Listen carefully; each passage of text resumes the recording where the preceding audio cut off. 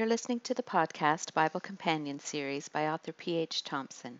This is a chronological Bible study going chapter by chapter, discovering Christ in all of Scripture.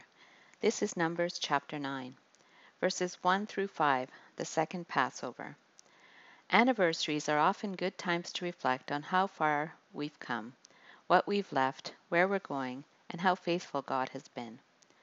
Now it's the first month of the second year after they came out of Egypt.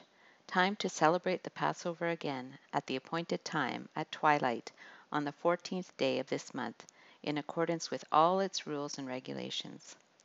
The events of this chapter occurred prior to the census in chapter 1, but follow the dedication of the tabernacle in chapter 7. Moses passes on the command to the Israelites, and they obey. Verses 6 to 14, extenuating circumstances. But some of them couldn't celebrate the Passover on that day because they were ceremonially unclean on account of being in contact with a dead body.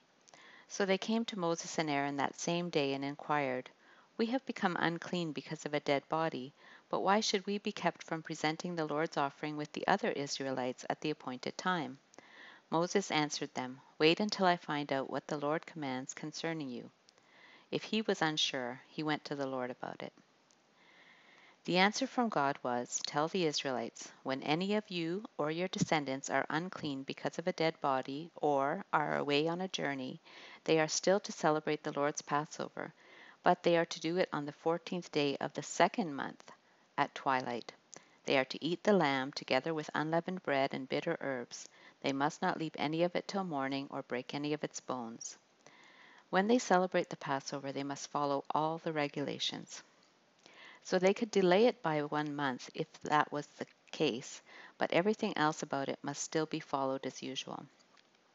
So this was not just an answer for the current situation, but for posterity as a continuing ordinance. And this was the case during the time of King Hezekiah in 2 Chronicles 30. But if anyone who is ceremonially clean and not on a journey fails to celebrate the Passover, they must be cut off from their people for not presenting the Lord's offering at the appointed time. They will bear the consequences of their sin. So if a person had no valid excuse, they were guilty of disobedience.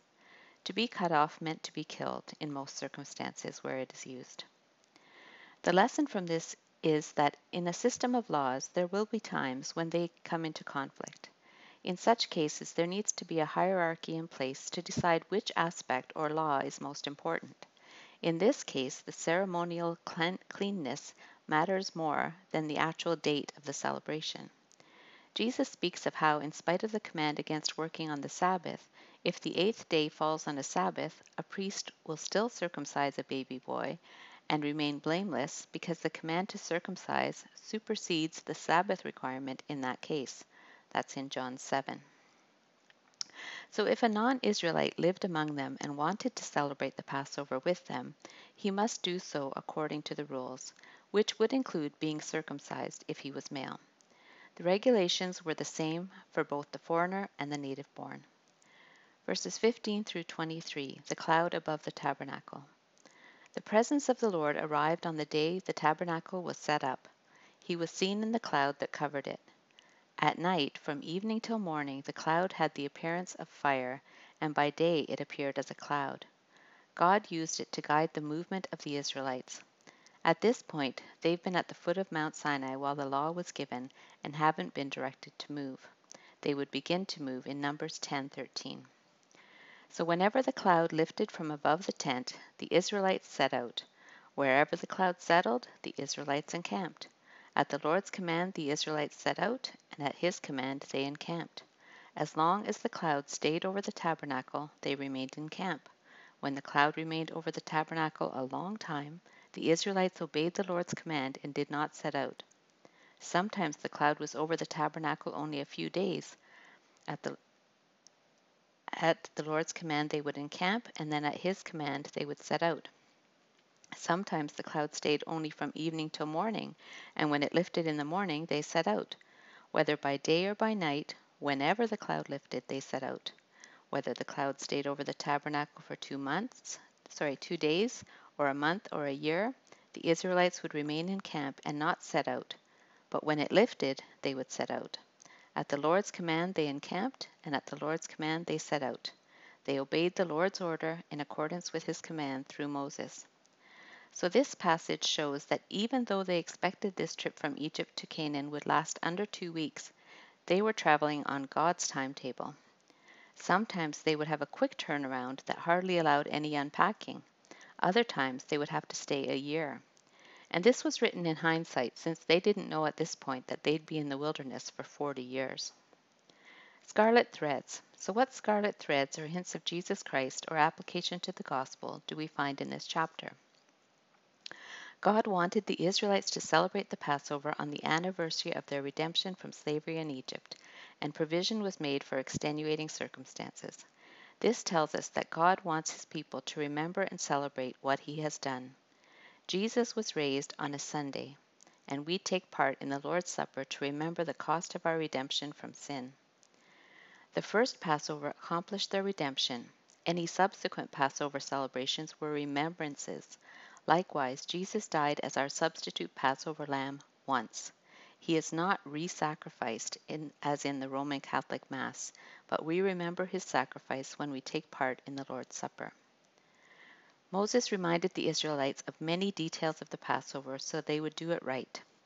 We are forgetful people. Paul did the same for the church. Therefore, we have the written word to remind us. There are at least 40 connections between the Passover and Jesus, which we studied in Exodus 12, so please refer there. But one point that is repeated here needs comment. The lamb's bones were not to be broken.